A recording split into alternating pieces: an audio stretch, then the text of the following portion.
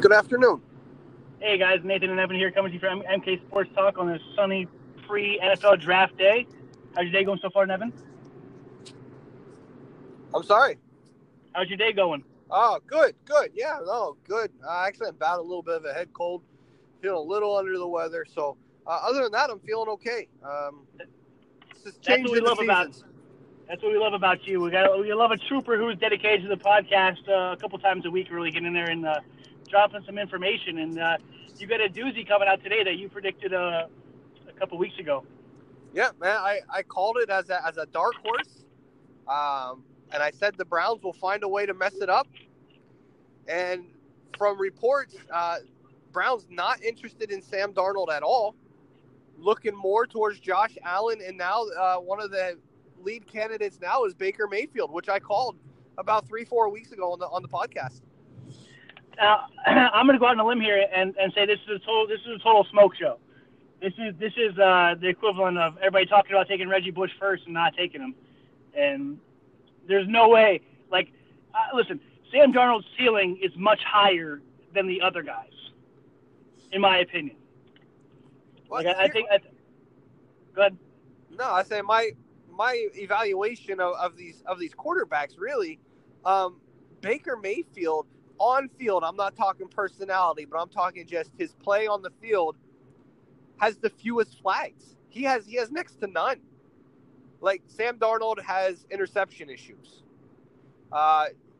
Josh Allen, inaccurate. Rosen, durability issues. Baker Mayfield has stayed healthy. He has had games where he has totally just taken over. And he's not turnover prone. I mean, his antics and his maturity level are the only red flags in my book.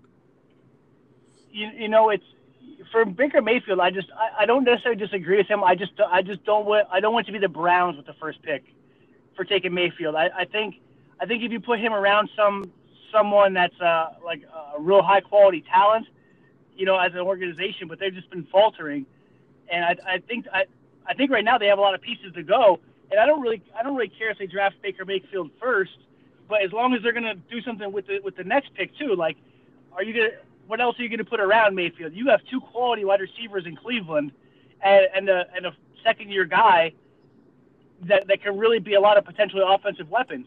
And he is, if I'm not mistaken, the most accurate quarterback in college percentage wise over the last 2 years. Oh, who's that? Baker Mayfield. Darnold? Baker Mayfield, yeah. Like I said, his play on the field is outstanding.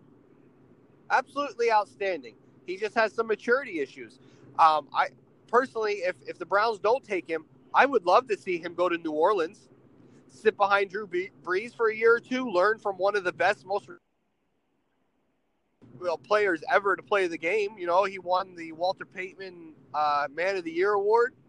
I mean, that would be a perfect situation for Baker Mayfield. Yeah, and Sean Payton is quote unquote in love with him too. So, and they actually sat next to each other on a plane actually recently on Southwest Airlines. They just happened to run into each other on the plane, and they were just going places, and they just happened to be on the same flight. So, you know, it's Are you talking like happening to be on the same flight with like air quotations? Listen, call it what you want to. I know they were just it wasn't like a booked flight together back to New Orleans. You know what I mean? That's funny. So, you know, it wouldn't be a bad fit. You just have to make sure he's the right pick for you. You know, or do you, in those cold Cleveland winters, do you want a bigger, durable quarterback?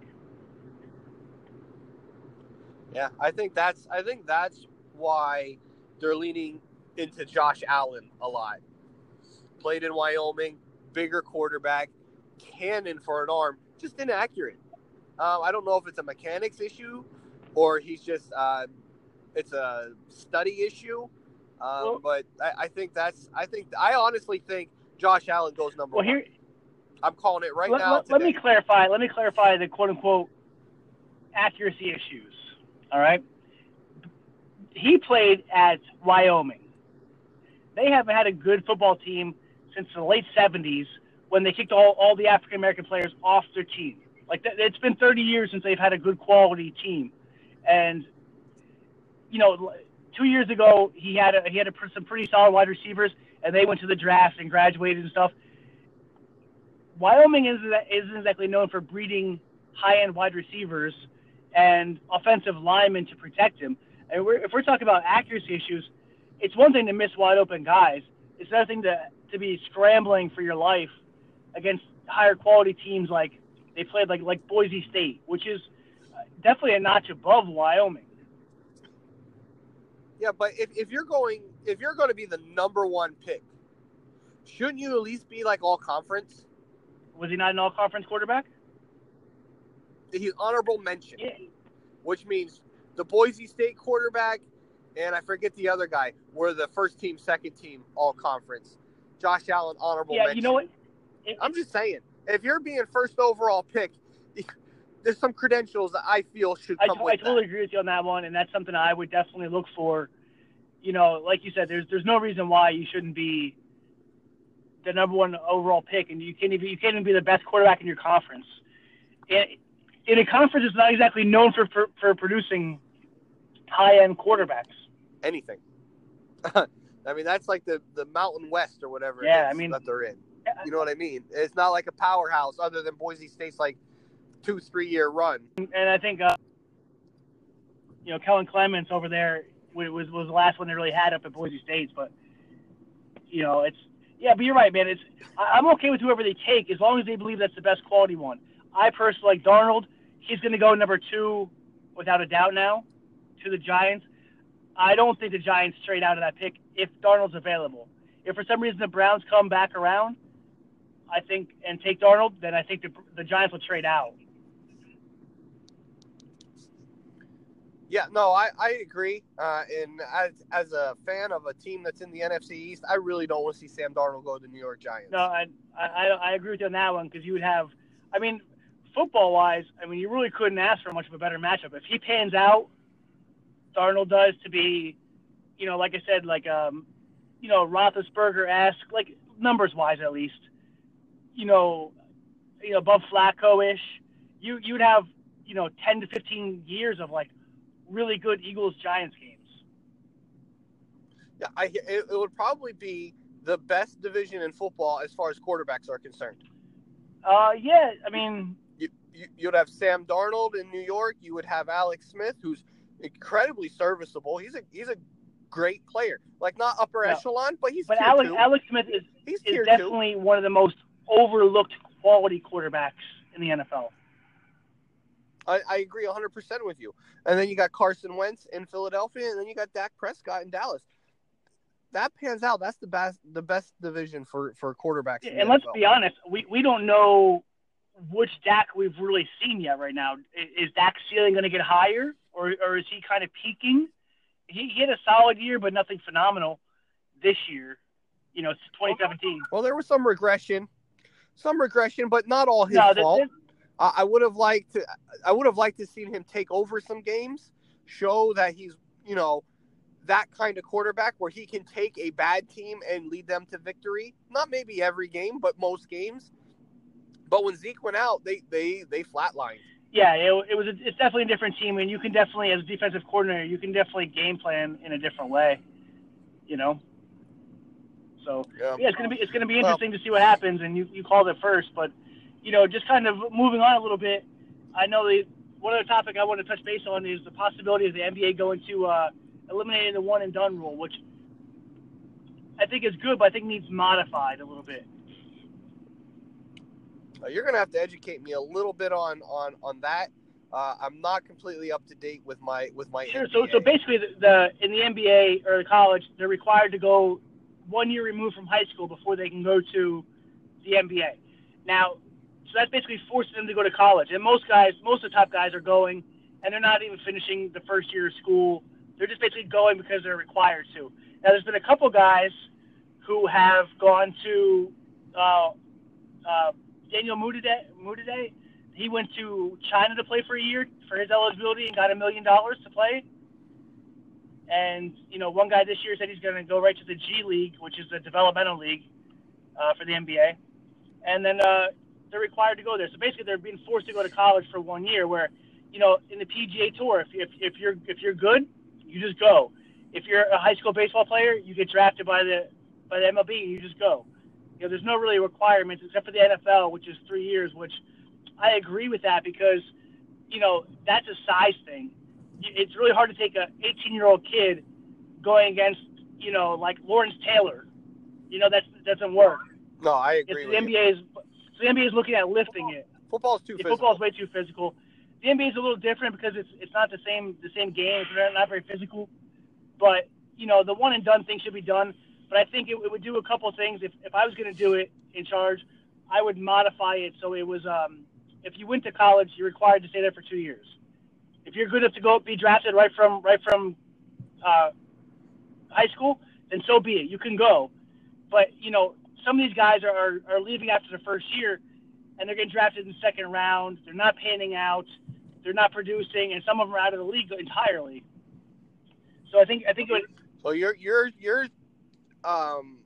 didn't mean to interrupt, but you're kind of putting this on a lack of skill development. Yeah, so you feel they should stay in college to develop the skill of the game, other than just with the few rare natural basketball players like Kobe or LeBron. You feel that these players should at least have some sort, maybe a development league that's there. Maybe you're not, not everybody's made for college. You don't have the grades to get in, but a development league where you could at least get 2 years in the development league before you get, into the draft or sign as a free agent. Listen, there's rare talents, the Kobe Bryants, LeBron James, Kevin Garnett, that can jump and be instantly, right from high school to the NBA and be successful. However, a lot of these guys are going to college for 1 year, not even going to class, only going to basketball practice, and they may attend classes, so it counts for their grades, so they can keep playing. But they're being forced to go to it. They don't really care. But I'm saying if you're going to go to college, you got to go for 2 years. It's like the way it's got to be. Or if you're good enough to be that talent, and you get drafted by the NBA and you're a high school player, that's fine. But if you don't, you want to go to college, you got to go stay for a minimum of 2 years. What that would do, in my opinion, that would help the quality of the players, staying in college. Because if you look down the draft, I mean, the last couple of years, there's guys who, like I said, aren't even still in the NBA or playing. They got drafted. They left after their first year, and it just doesn't work out for them. So it would give them more quality. It would give college more quality players also that weren't going to jump after 1 year. And some of these guys they're not even projected to be first-round picks that are coming out. And basketball is only a 2-round draft. You only have 12 spots. So, you can send them down to the D League or whatever, the G League, developmental league. But, it would help them more staying in college for 2 years. That's a fair argument, and you're not going to get an argument from me. So yeah, I think we're on the same page there. I think it would help college basketball too some more, because you have people their names at least, rather than 1 year they have a fairly solid year of 13 points and 8 rebounds, and they go right to the pros and you never hear from them again. But you would know more college players like it used to be, versus everybody jumping out. Understood, man. Like I said, I think you and I are on the same page with that. Most sports have some sort of developmental league. Baseball has its farm system, and golf has their amateur tours and stuff like that. Football has college football, but again, like you said, you have to be at least a junior or 3 years out of high school. Yeah, and that's I think it should go like these guys would be much more sufficiently learned. I mean, the G League is nice because it's NBA level players, but you'd be much better off getting 2 years of Coach K or Bill Self at Kansas, or the guy anybody of these top tier talents for 2 years, and then going and being ready. That makes sense. Well, that's our show. We're looking forward to you. We're coming back tomorrow with a quick mock draft. I know everyone's got theirs out. We're going to call a couple of the top picks and maybe some surprising moves we're gonna make some predictions on. So, Nevin, I appreciate your time. Tomorrow, feel better, and we'll get at it tomorrow. All right, sounds great, guys. We'll catch you later. Have a great night. All right, bye-bye. See you.